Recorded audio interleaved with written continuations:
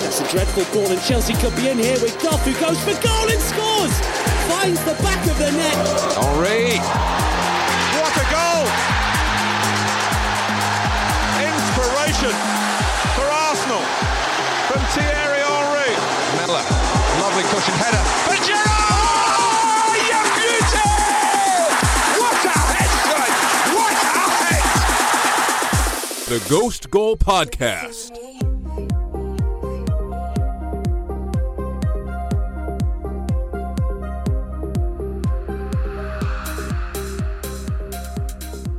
It's week 3 of the Premier League, and the goals keep on coming. Brighton thought they pulled off the late draw thanks to a penalty at the death, but Manchester United were able to pull a rabbit out of their hat, get their own late penalty, and later in stoppage time, which Bruno Fernandes scores and gives Manchester United a 3-2 victory.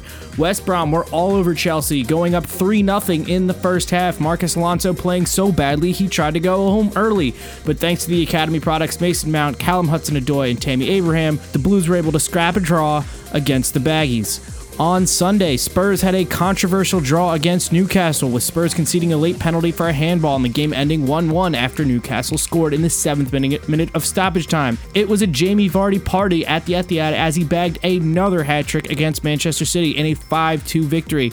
Manchester City have a new recruit coming to help strengthen the backline, and for the 9th straight year, there was more than 3.5 goals at Anfield as Liverpool faced Arsenal. An early Lacazette goal was cancelled out from goals from Sadio Mane and Andy Robertson, as well as new boy Diogo Jota, as Liverpool win 3-1. Welcome back to the Ghost Goal Podcast. I'm Andrew Massaro. We got the whole crew today. Javier Arevalo, Alex Moss. Everybody's here for the ride. What's going on, fellas? Dude, you're right. There are a ton of goals being scored. Yeah, it's getting a bit insane now. We need fans back. We're getting entertainment from our Premier League weekends. I think I saw statistics saying that there's already been it's something like 30 penalties or 28 penalties given, and it's only been 3 game weeks or something like that, which is absurd. And like if it continues at this rate, it's going to more than triple the amount of penalties like that have ever been given in a Premier League season. So I don't think that they can continue at this rate. I don't think they can keep giving this many penalties, but it seems like almost every game is being decided by penalties right now. So this weekend was an absolute shit show for handballs and penalties. Yes, they changed the rule, and now if you like breathe on the ball with your arm somewhere in the 18-yard box, they get a penalty for it. So it's 20 penalties in 3 game weeks, but I feel that still feels like a lot. How many and Manchester United have only played twice, and I think have they had a penalty in both games, or just one? Just the one. They've just had one, but they had one given against them. Just the one. I think so far. There's been. That's true. That's true. There we go. That's true. There's already been 4 hat tricks, and all of them except for Son's had multiple penalties in them. Salah's did, Vardy's did. Yeah, it's the pen show right now. Yeah, it is. It very much is. Well, we'll start with that Manchester United game, which was the early game Saturday morning, 2-3, ending to Manchester United. Maupay, Dunk, Rashford, March, and Fernandes. 10 minutes of stoppage time. They kind of blew the... It wasn't really. It was like 6, and then they blew the final whistle and then checked it for VAR, and by the time he got to take it, it was at 10 minutes. But the final whistle had been blown, and I mean, it was a handball. I wouldn't complain about the validity of that. It's just a first for me to see a buzzer beater penalty in Premier League. I mean, have we even seen that in, like, I've seen this in the NFL, where like you have the defensive penalty on the last play of the game and the offense gets another shot at it. I've never seen that in soccer. Like, never once have I, like, let alone Premier League. Like, I'm talking, like, and I know we've only had VAR and any of this recently, but, like, this has to be the first time we've ever seen something, like, on the literally the absolute death of the game. You get a call like this. Yeah, I mean, that's what I'm thinking. I didn't watch it live, but when I heard afterwards, I definitely thought to myself, well, yeah, that's a first. The only other equivalent I could maybe come up with is probably the Raheem Sterling go-ahead goal against Man City in the Champions League that got chalked off by VAR. That was pretty damn close to the opposite reaction happening right at the end. So I mean, we've seen some crazy stuff happen at the end of games from VAR before, but not something that awarded a penalty in the final minute. And I mean, all of it seems to be stemming again from this I guess, reclassification of the handball rule. And it worked in United's favor this weekend, and it absolutely screwed over teams like Spurs and Crystal Palace this weekend. So it's a doozy. It's a rough one. It's rough enough that it seems like all the managers have gotten together, whether it's benefiting them or not benefiting them. I think it was Steve Bruce, who was like the Newcastle manager, who was benefited by the penalty that was given against Tottenham. He straight out said, like, I'm happy that I got the draw, but this handball rule and like how it's being implemented and the way it's affecting games, like already like 3 games into the league, all over in every single match week, it seems. It's ridiculous, and it needs to be looked at again before it affects enough weeks that it like ruins the season. Yeah, I think more than that last minute penalty, which it was very lucky. Manchester United didn't deserve to get anything from this game. I think we should talk about like how unlucky Brighton were otherwise, because I mean, I know that it's happened before that teams have hit the woodwork 5 times, but literally Brighton hit the woodwork 5 times in this game, which, I mean, Bruno Fernandes made this cheeky comment after the game being like, well, you know, the point of the game is to score goals, not to hit the woodwork. But like, I mean, you guys got lucky as shit, Bruno. Like, Brighton should have smashed you. It's 2 weeks in a row that they're these are teams that they should absolutely, without a doubt, be beating. Like, they beat the shit out of Brighton down the stretch, like, what, 2 months ago? I mean, Brighton shouldn't not 100% be beating Manchester United. They just had a good enough performance. I think he's saying United should be beating Brighton, yes, right? Yes, that's what I'm saying. Or is that what you're saying? Yeah, he's saying United should be beating and Brighton. And they should have beaten Palace they should have on lost week 1. This game. Or their week 1. Yeah, they're struggling through these first 2 games for sure, and you know, managed to but they got 2 wins, penalty. Yeah. No, they didn't. They got 1 win and 1 loss. Okay, no, sorry, they lost. Yeah. But I mean, but United, you always start the season slow. Like, I feel like under Olin, and we've seen this. I think under Mourinho was the only time in recent history that we've seen United start well. Was like there was that one season they won 6 or 7 games to start the year. But other than that, like, it seems like they kind of build their way up into the season and grow as a team. So I wouldn't be too worried. I'd be like, it's a better sign that they're winning games that they play badly at the beginning.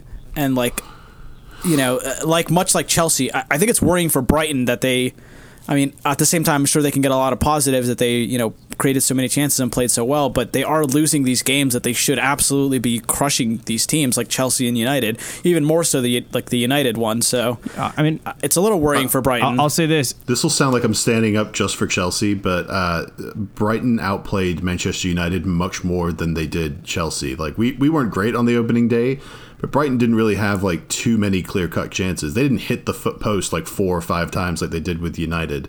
They were down 2-1 at one point and missed like an open header at the back post to dunk. But other than that, they didn't really create much.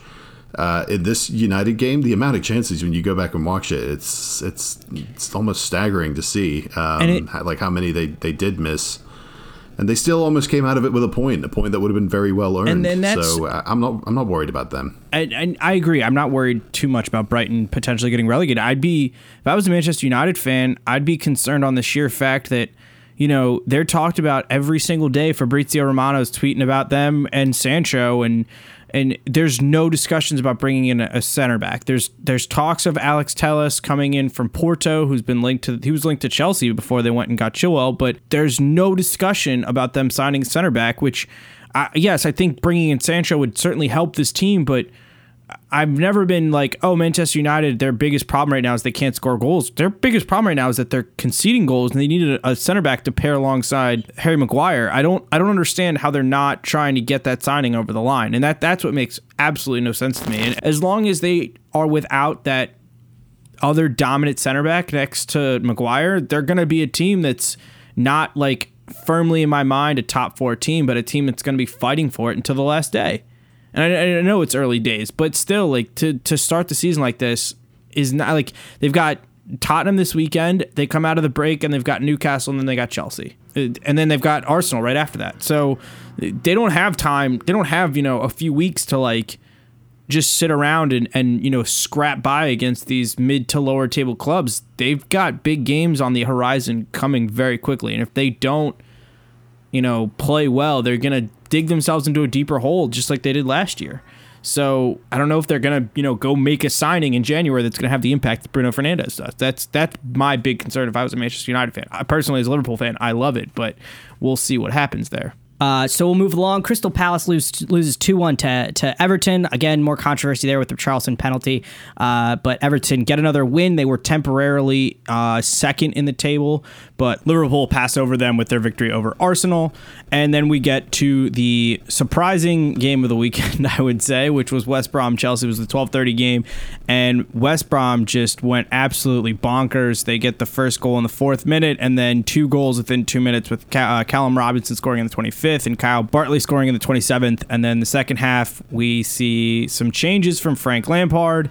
He drops Kovacic, drops Marcus Alonso. They bring in Callum Hudson-Odoi, and they make 3 goals, and they draw it. Alex, there was a lot of fun had at Chelsea's expense on Saturday afternoon. But what was your initial takeaway from this disappointing draw on the road against West Brom?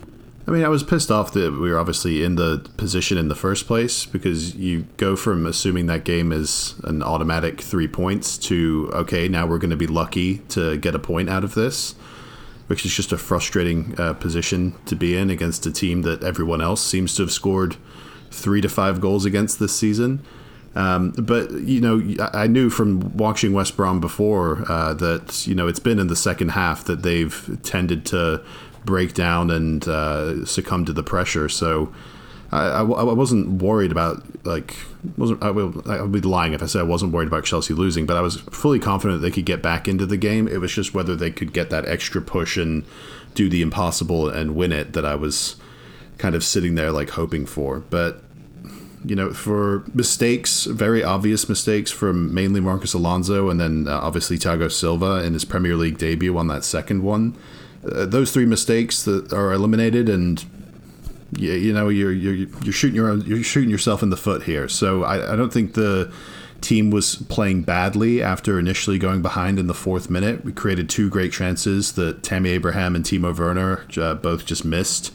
And once Thiago Silva slipped and gave away that second goal, and then the 3rd goal 2 minutes afterwards, the whole team seemed to have lost confidence and lost the momentum that we'd been building, and looked like we were going to put 3 or 4 past them anyway, with them only having the 1. So to have especially the effort I mentioned on Twitter from all of the academy lads who got the goals, like Mason Mount, you could see from him, Callum Hudson-Odoi, Tammy Abraham, Reece James, Christensen, all over the pitch. Those academy players especially were not giving up, and they knew that we were perfectly capable of coming back into it. And then there was a nice little performance from Kai Havertz, who, just sort of drifted into whatever little spaces West Brom left available and managed to link things up in the attacking third well enough. So we got some baby steps that we took after taking an initial big 1 or 2 steps back in the first half, but just happy we didn't end up with another loss, because I think I can't remember where I saw it. Someone on Twitter that this was the first time a Premier League team has come back from 3-0 down to not lose, at least, since Manchester United did it at Stamford Bridge to us back in 2012, which I remember thinking that of that a loss. That can't be true. It's got to be Crystal Palace, Liverpool. That was in 2014. Okay. So, yeah, I don't know. The tweet I saw must have been wrong then. Maybe it was Chelsea specific or something. Also, recently Newcastle, or not that long ago, I mean, this was probably 5 or 6 years ago, but they were down 4-0 against us and came back 4-4. That was around the same time. That was around 2012, wasn't it? I think it was a little bit later. It was during it was a little bit 2014, 2013, yeah. But it had been a long time, I heard. So, I mean... Yeah, it sucks to not beat West Brom, but at the same time, it could have been much, much worse. And I'm happy that we at least got to shut up a few of the fans who thought Chelsea were imploding in the first half. Is Callum Hudson-Odoi starting, do you think, on in the next Chelsea game? I thought he came on and had a good performance and played well today again in what I watched the League Cup game. Who knows? With no one seems to have a good idea of when Pulisic and Ziyech are going to be back. They keep saying that they're close, but I haven't seen them yet. And if they're not starting, then I would imagine Frank would stick to probably Mason playing out wider, just because what I have seen from Hudson-Odoi when he has played in these last 2 games, including the West Brom game and the Tottenham Carabao Cup game today, is that he's just really, really behind it defensively, off the ball. His pressure on the ball and the way he sort of melds with the rest of the team off the ball just isn't quite there, whereas Mason is a little bit more experienced and a harder worker in that regard. So he could be, because he's the only healthy winger available, and he scored that very nice goal against West Brom, but I think Frank is going to, go for Kai Havertz and Mason Mount over someone like Hudson-Odoi at this point until Pulisic and Ziyech are back. I thought that Mason Mount was really the catalyst for everything that Chelsea did in that second half. I thought that all the good play came through him. I thought he had a hand in all 3 goals, and he scored the first one kind of out of nothing. He had the pass before to Havertz to put in Hudson-Odoi, and then I think with Tammy Abraham as well, he had a part in that. So I thought he was excellent, and he's a player who seems to kind of have even if when Chelsea are down, he's kind of like, screw this, let's pull us back into this game and have a little pride for the team. So pretty crazy that Chelsea go and spend, 200 and something million, their big signings, Werner and Havertz. I thought Havertz was decent. I know that he had that good link-up play with the Hudson-Odoi goal, but I didn't think he was anything spectacular outside of that. And Timo Werner, he was almost non-existent outside of that one chance he had in the first half. So it's pretty awesome that Chelsea used their academy products to dig themselves out of this hole. And it shows that they have depth. They have, that a lot of the same players played again today in that Tottenham game, and I think you could tell in the second half that I don't personally really like the way Frank's managing the team right now, because I think that there should have been a few more players like Mason Mount rested in that Tottenham game that they played today, because I thought that the fatigue, you could tell in the second half, they just played a couple days ago. Tottenham had a very different team than what they played in the weekend, and some of their more fresh players like Lamela were able to make that difference today. And yeah, I think that Frank needs to. I know that he's missing a lot of players right now. The team's still molding together. Let me put it this way: I could agree with that for Mason specifically, but on the other hand, it just goes to show you how important Mason Mount is to Frank's plans. If he wants to be able to press the ball in any kind of fashion, Mason Mount has to be out there, because otherwise we just don't have the personnel. N'Golo or Mason Mount. Yeah, I agree. Yeah, so it's one of those two. So it's Marcus Alonso's done, right? Is he out the window? Not in if it was up to you. If it was up to you, would he be done? Emerson would be gone. Emerson has shown so continuously that he's not a left back. He's not even a left wing back. He literally just left, what's his name, Lamela at the back post a couple hours ago to let Tottenham score that equalizer. He didn't even realize that was his man until the ball was in the air coming into Lamela. So I would get rid of him before I get rid of Marcus Alonso, because at least Alonso can play in the 3-4-3. He pops up with big goals when you need him to. He's got something about him, whereas Emerson is, at this point, he doesn't really make up for all of the hassle he gives you defensively with any of his offensive play. So get rid of him first. All right, we'll move on from Chelsea. Go to nice last. Sorry, I just want to add one more time. Chilwell looked nice today. Only when he went off did Chelsea concede. So looking forward to more Chilwell. Yeah, I think we all knew once he was fit, he's the left back for Chelsea for the next years. For sure.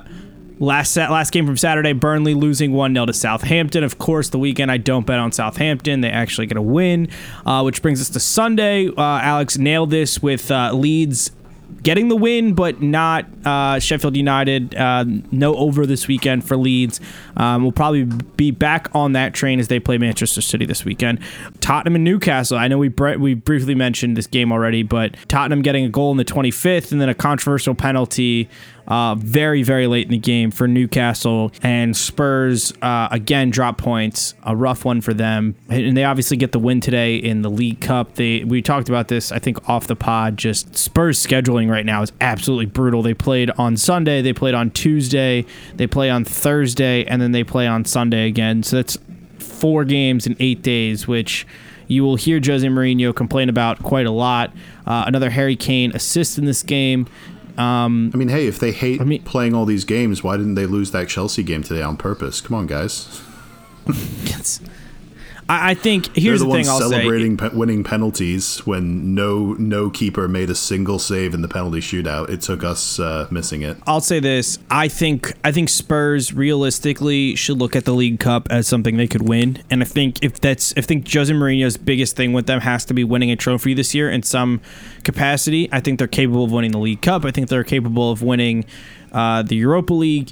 I think they would love to re-qualify for the Champions League again, but I think the biggest thing for them is getting silverware. They haven't done it since Gareth Bale was at the club the last time, and that was it was a League Cup in 2013, 2012, something like that. It's been a considerable amount of time since they took home actual silverware that wasn't the Audi Cup. So I understand. And here's the thing. They didn't start a striker today. They started Bergwijn and fucking Lamela up top. They were also 100% dog shit for the entire game. And then, scored the one chance at the end. I mean, they were definitely more. They were better in the second half. They were a lot better in the second half. They had more threat when Kane came on. That's kind of natural. But we didn't have a ton of chances either. But we probably should have taken at least one of them to wrap that one up. They got hella unlucky against Newcastle. Son hit the woodwork twice. Kane, Newcastle's keeper Darlow made I think 11 saves on the day, and some of those saves were. Right, 3 or 4 were point blank chances for Harry Kane and for Heung-min Son. So I think Jose said after the match that Carl Darlow, weird name to say, was man of the match, unless you're going to count people off the pitch. The nice little veiled snipe at VAR. But yeah, and he did mention that he did not care about the cup today. So the fact that they were able to get the win in penalties, I mean, I'm sure that he does actually care because he always brags about how he wins trophies. In every other stint at an English club, Chelsea the first time, Chelsea the second time, and then Manchester United, he's won the Carabao Cup. So yeah, why not this time? I mean, I'm sure that would keep them happy. Mourinho versus Pep in the final is what I'm saying right now for the Carabao Cup final. Right, Pep seems to be the only other manager who gives a shit about it. Immovable object, unstoppable force. I butchered that, but there you go. And let's move right along to Manchester City, who got spanked by Leicester 5-2 at home. Mahrez opened the scoring early, and then Jamie Vardy penalty in the 37th. He gets a second goal in the 53rd, another penalty in the 58th. James Maddison scored a belter in the 77th. That was a sick goal. Did. Nathan Ake scoring in the 84th, and Tielemans with another penalty for Leicester City. Quite a performance from Leicester, who find themselves, I believe they are top of the table right now. They have 3 wins and 3. They've given up the fewest amount of. They have the best goal differential of between them, Liverpool and Everton, the only 3 teams who are 3 for 3 so far. I have a take about Manchester City that you say to me, you're watching Manchester City in the Premier League. I think of 3 players that are going to play, and it's Sergio Aguero, David Silva, and Vincent Kompany. Those 3 players are who I think of with Manchester City out there. Am I wrong to think that there's a leadership problem in Manchester City, or is this just the back line still hasn't been fixed? Where am I? Point me wrong here in this loss at home, and another game where Jamie Vardy just does good things against Manchester City. Well, I think there's something very much to the fact that Gabriel Jesus went down with an injury. I think a couple days before this game, and like you said, they were already missing Aguero. And I don't think it's any secret that Raheem Sterling hasn't been exactly in great form for the last few months now. When was the last time you thought Raheem Sterling was absolutely at his best? It's been a minute. Well, since the restart, he did score the most goals after the restart. Because Aguero was missing. Not exactly true. I still think Sterling, when he's relied upon to be that goal scorer up top by himself, I don't think it's the best option for them. And Gabriel Jesus, not just for his poaching ability, but for his ability to trigger presses so well the way Pep wants. I think he's their best option if that's their goal in games, even ahead of Sergio Aguero, who's usually looked at as a bit more of a lazy presser who's more inclined to try and position himself to be in the right area when City get the ball back than to help them win it back. So, I mean, the defense is definitely an issue, But they had a pretty strong midfield too, and that midfield just got eaten up by Nampalys Mendy and Yuri Tielemans. So it's the midfield, it's the forward line not pressing correctly, and it's the defense for giving away dumb penalties. It's all three phases of the ball for this Leicester game specifically. And let's just face it, Leicester are in really good form right now. They're in great form. This was the first time that a away team in the Premier League has conceded 3 penalties, which is pretty crazy statistic there. You mean, wait, like City were at home? Or sorry, a home team has conceded 3 penalties, yeah. First time that a home team has gotten 3 penalties against them. Jamie Vardy becomes the second player to score, or was already one of 2 players to score a hat-trick against Pep Guardiola's Manchester City. Who do you guys think the other one was? Was it Romelu Lukaku for Everton? No. Nope. Mo Salah? Nope. I'll give you a hint. Manchester City were linked to him heavily this summer. I don't know. We did a whole podcast about him. Oh, Messi. Oh, okay. Yeah. Yeah. Yeah. I was thinking of just Premier League players. Nope. It was Lionel Messi. So I was very excited by that one. I did have Jamie Vardy to score at any time, and he obviously scored 3 times, but we'll see. The defense Manchester City. Okay, the defense I want to mention a little bit more about, because they did just announce earlier today that they're signing Ruben Dias from Benfica, who's a 23-year-old center back. He's been playing in the Portuguese national team for a good few years now. He's not the finished product. He's certainly not their first choice. Supposedly they wanted Koulibaly first. Didn't want to deal with De Laurentiis' bullshit at Napoli, so they moved on to, I think his name's Jules Koundé from Sevilla, the center back who was their outstanding performer in the Europa League winning team. Couldn't get him either. I'm not sure what stopped that from happening. And so they've settled on Ruben Dias, who's a good player, a very aggressive center back, kind of similar mold to Otamendi, who they've just sent back to Benfica in kind of an exchange deal. But I think it's probably a better idea to have a younger, more promising asset who plays in that way and can learn, hopefully, and grow into something bigger than to have someone like Otamendi who clearly isn't going to change, and you kind of know what you're going to get from him. It's going to be mistakes and fouls as well. So at least with Ruben Dias, they have the chance for that player to actually become something. So they've made 2 center back signings in Ake and Dias. They're not world beater signings like Koulibaly would have been. So that puts a dent in their Premier League winning hopes. And I certainly don't feel as confident about it as I did a month ago or a couple weeks ago when the season started and I predicted City to win the league title. I'll admit that. Yeah. I'm sticking with my Liverpool pick. Did you pick Liverpool in the beginning? Do we need to check the tapes on that? Because I'm pretty sure you and I both went Manchester City and the Andrew went Liverpool. No, I said if they sign Koulibaly, but okay, they didn't. I said the same things. Okay, so we get bailed out on both. Great. Okay, good. Just so that we're. I'm squatting on this take. I'm squatting on this take right now that Liverpool are going to walk the league again because Manchester City's back line is still going to be erratic and a mess, and they're not going to fix the problem. Here's the better question. Here's the better question. Will City finish in 3rd or lower, and what team would finish 2nd? The answer is we don't fucking know because it's only 3 weeks into the season. That's the real answer, guys. Haven't you learned anything with me yet? That's true. No, we haven't learned anything. That's true. Leicester have scored 5 goals in the last 2 games each, and they're probably going to fall apart in December.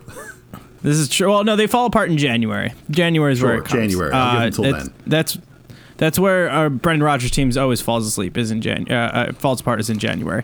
By the way, shout out Manchester City. Some website, I retweeted it. By the way, follow us on Twitter and Instagram at GhostGoldPod, at Andrew Pissarro, at ASMoss92, at Javi Arev9 and Javier Arev9 on Twitter. They tweeted out Citizens' new signing ask Koulibaly a question. So that's a pretty bad fuck up on the internet, which I enjoyed. And Pep Guardiola has now spent $400 million on defensive players at Manchester City. So that's a lot of money. That's all I'm going to say.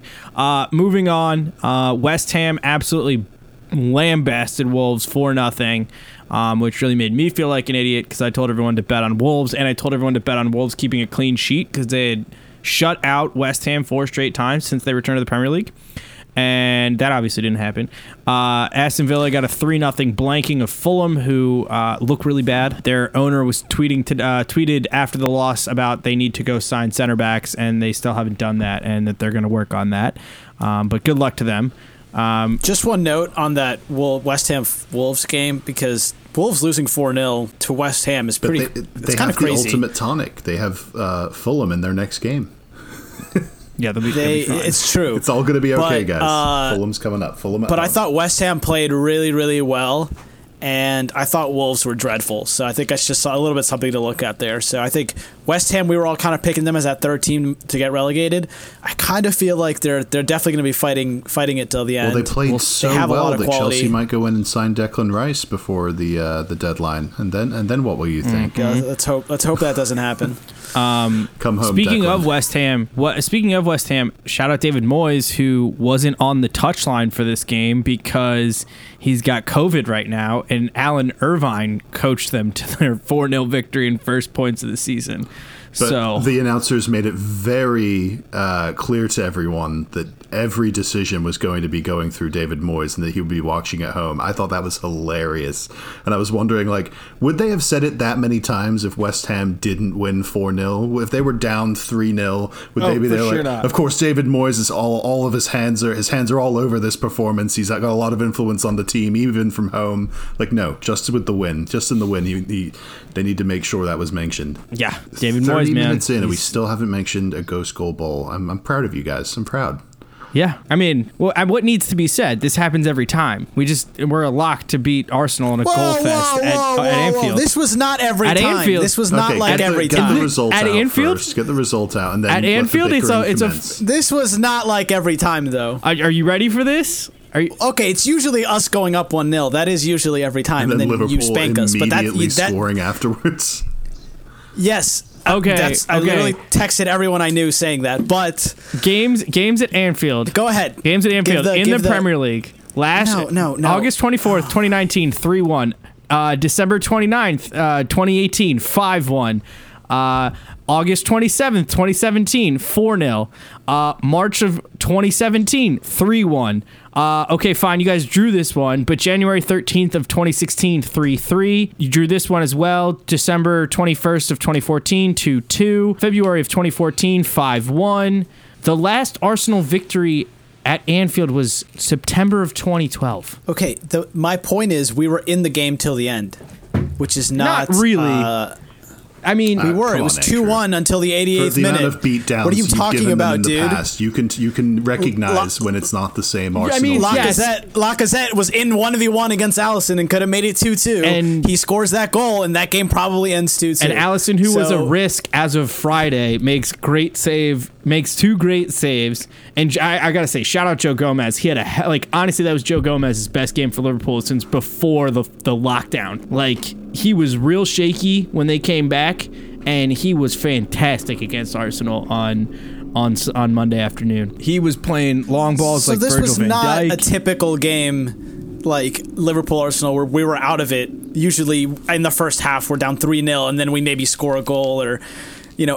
this was much closer. Yes, I will give you that. We played you guys a lot. We played you guys a lot closer than we usually play you at Anfield, especially with a backline of David Luiz, Tierney and Holding, which I'm not sure if I would have started that with Arteta. I mean, David Luiz did play pretty well, but I thought that Gabriel had done enough in the first two games to deserve a start in this game, and I kind of feel like we missed him in this game. But I thought that Ainsley Maitland-Niles for the first time really got just run ragged by Mohamed Salah and by Trent.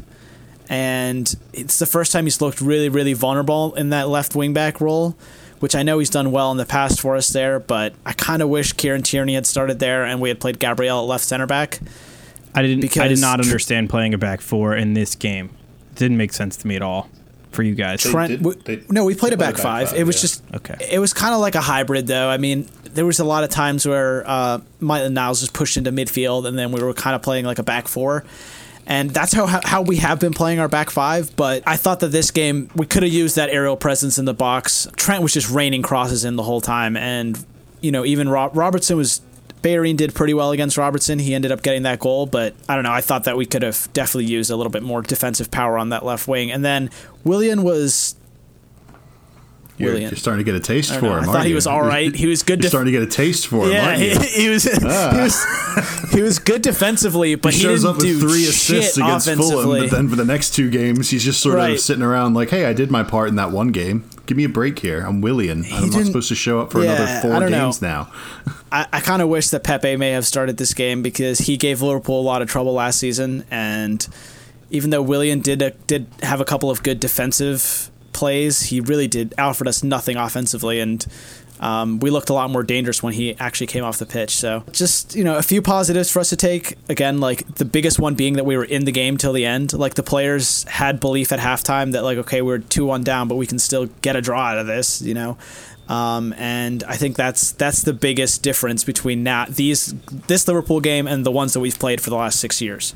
So, or 4 years, since we last got a result at Anfield. So that's my biggest takeaway. The thing I'd be more worried about is the fact that you guys didn't really look like you had a really workable plan of passing it out of the back. Like every time you guys started like committing to pass it out of the back, Liverpool just had that shit figured out and we're just like pouncing on guys. Yeah, there were a couple times it got broken through and there were some mistakes, but like the overall picture, Liverpool's pressing looks like as good in this game as I've seen it look against like another top half side for a while now. Yeah, I would totally agree. And when Chelsea had like a clear plan of like playing out from the back, it wasn't that great either. So I guess you shouldn't feel that bad about it, but it was more defined than what Arsenal were trying to do. Like Aubameyang was getting dragged back too much to be much of a threat. Arteta said in the press conference, Liverpool's just such an incredibly hard side to play against where like they'll press you the entire game and then you'll pass it out the back or whatever, and or you'll press them, and then Van Dijk will just play a 60-yard ball down the field and break your press,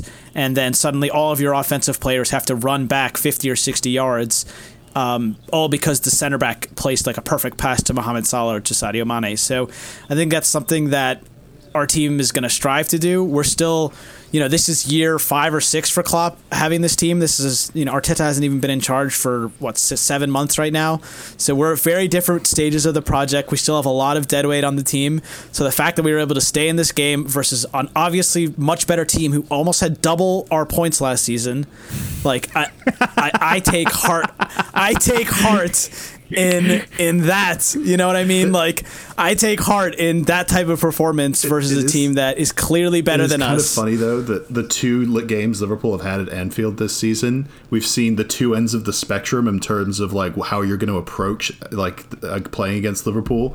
Leeds just going all out attack, let you score as much as you want, but we're going to score goals ourselves. We're going to force mistakes. And then Arsenal, who are like, all right guys, let's limit their goals as much as possible and we'll wait for their mistakes. It's just kind of weird seeing those 2 teams take such opposite approaches. You'd think that like the traditional thing has been the relegation or the promoted side does that what Arsenal did, and now we're seeing the team that is up the other end of the table trying to do that exact same thing. I welcome the dark side, Danny. I welcome the dark side. I'm not trying to use that as like a slant at Arsenal. It's just an interesting this is what makes the Premier League interesting. You've got promoted teams going all out press against the best team in the country in the first game of the season, and then you've got like a team of Arsenal's size and history doing the exact opposite. Not a slant, just like an observation. It's just interesting. I gotta say, I'm very excited for Jota.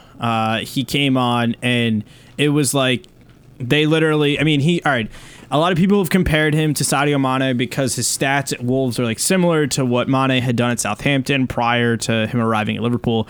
But Mane comes off, he played 80 minutes of good football, and Jota comes on and has 3 clear chances. He's pressing. It's like you literally just subbed on another version, like not a carbon copy, but like a cheaper copy of Sadio Mane. And to have that available to come off the bench is something that Liverpool really haven't had in a while. I mean, I know they kind of have it in Shaqiri, but he's a guy the only thing you can clearly say about him is he's going to get hurt. And I love Divock Origi. He's going to leave a club legend because of the goals in the Barcelona game and in the Champions League final, but he's not a guy who's really think is going to help us win another title. I don't think we can consistently count on him to be the guy, and I wouldn't be surprised if he moves on in the coming weeks, or in the coming week, I guess, of transfer window being open. But to have that type of player come on in the late in the game, comes on, ices the game for us, is exactly what we needed, and that's why I was very excited to see him signed. But I don't remember Sadio Mane going on 3-month-long goal droughts. That's been my one criticism of Jota the entire time at Wolves, is that he would have great spells of form, but then would go absolutely dry for 3 or 4 months at a time. It was glaring. Yeah, he's a talented player, no doubt. Do we just want to mention the United-Tottenham game coming up this weekend before we go? Because I mean, there are plenty of good games this weekend, but that one obviously stands out. Yeah, there's a few good games, but by the way, Leeds Manchester City, that's over City, by the way. No, okay, that's the wrong phrasing. The over in goals is absolutely going to hit in that game. But yes, Manchester United taking on Tottenham. I think that is going to be a doozy because both teams need points. Both teams haven't necessarily looked their best yet, and this is usually that was like one of the first really good games back from once we restarted. I think that was like the opening weekend of the restart. That was the big game, the 1-1 or in Tottenham, or at the Tottenham Hotspur Stadium. Obviously it's Mourinho going back to Old Trafford, so I mean no fans, so it takes a little bit of the zing out of it. But yeah, it's two teams that don't want to play with the ball and want the other team to make a mistake and for them to react to it. So it's always kind of a coin flip, and it always has the potential to be boring as hell because, it was absolutely insufferable watching Chelsea play Tottenham today, and we had the ball for most of it. It was just like, this team doesn't even want to win. They don't even want to attack. They're just waiting for you to mess up somehow, and that's what they're going to feast off of. And when you put these two teams together, I'll probably lean towards United just because of the few more attacking options. I know Son is going to be out until after the international break, and it doesn't look like Bale will be fit just yet either. So it's going to be a lot riding on Harry Kane and Lo Celso and Lucas Moura to bang in the goals. And I don't know. I feel like United will walk out of this one just barely winning it. Yeah, I think 2-1 Man United, to be totally honest. I think 2-1 is a decent chance. I honestly could see 1-0 too. Also, shout out get well soon at Thiago, who has COVID and is now not playing for Liverpool until after the international break. So Thiago Alcantara. I was a little heart attack there for a second. I was like, oh my god, is that why Thiago Silva didn't play today? No, I hope he was like hopefully. He was a doubt going into the game, so I don't know what was up with that, but he for sure won't be playing the international break for Spain. So other decent games coming up this weekend. Chelsea Crystal Palace will be fun. Everton Brighton, watch that space because Everton are undefeated right now. They should win that game handily and remain in the top half of the table. Aston Villa Liverpool. Aston Villa Liverpool. Aston Villa also undefeated. I know they haven't necessarily had a tough schedule yet, but that was a nervy game last year because it's at Aston Villa where they almost beat us up until those 2 goals at the death. So that'll be interesting. There's no fans this time, so I'm very curious to see how that plays out. I think Liverpool might get to wear the away kit for this, the all aqua thing that they wore in their League Cup game. It can't be any worse than the ones we wore at West Brom. Yes, this is true. This is true. All right, guys. Well, for my gambling picks, by the way, I had another positive week, 4 of 7 after the emergency giving out Aston Villa, which I liked from the get-go, but after having a horrible Sunday, I had to give that out. You can follow that at I'll always put that out right around Friday at noon on the Ghost Goal Instagram, and then later in the afternoon on Twitter. So at Ghost Goal Pod for both of those, at Angel Pissarro, at ASMoss92, Javier Rev9 at Javier Rev9 as well. So follow us along, and until next time. See ya.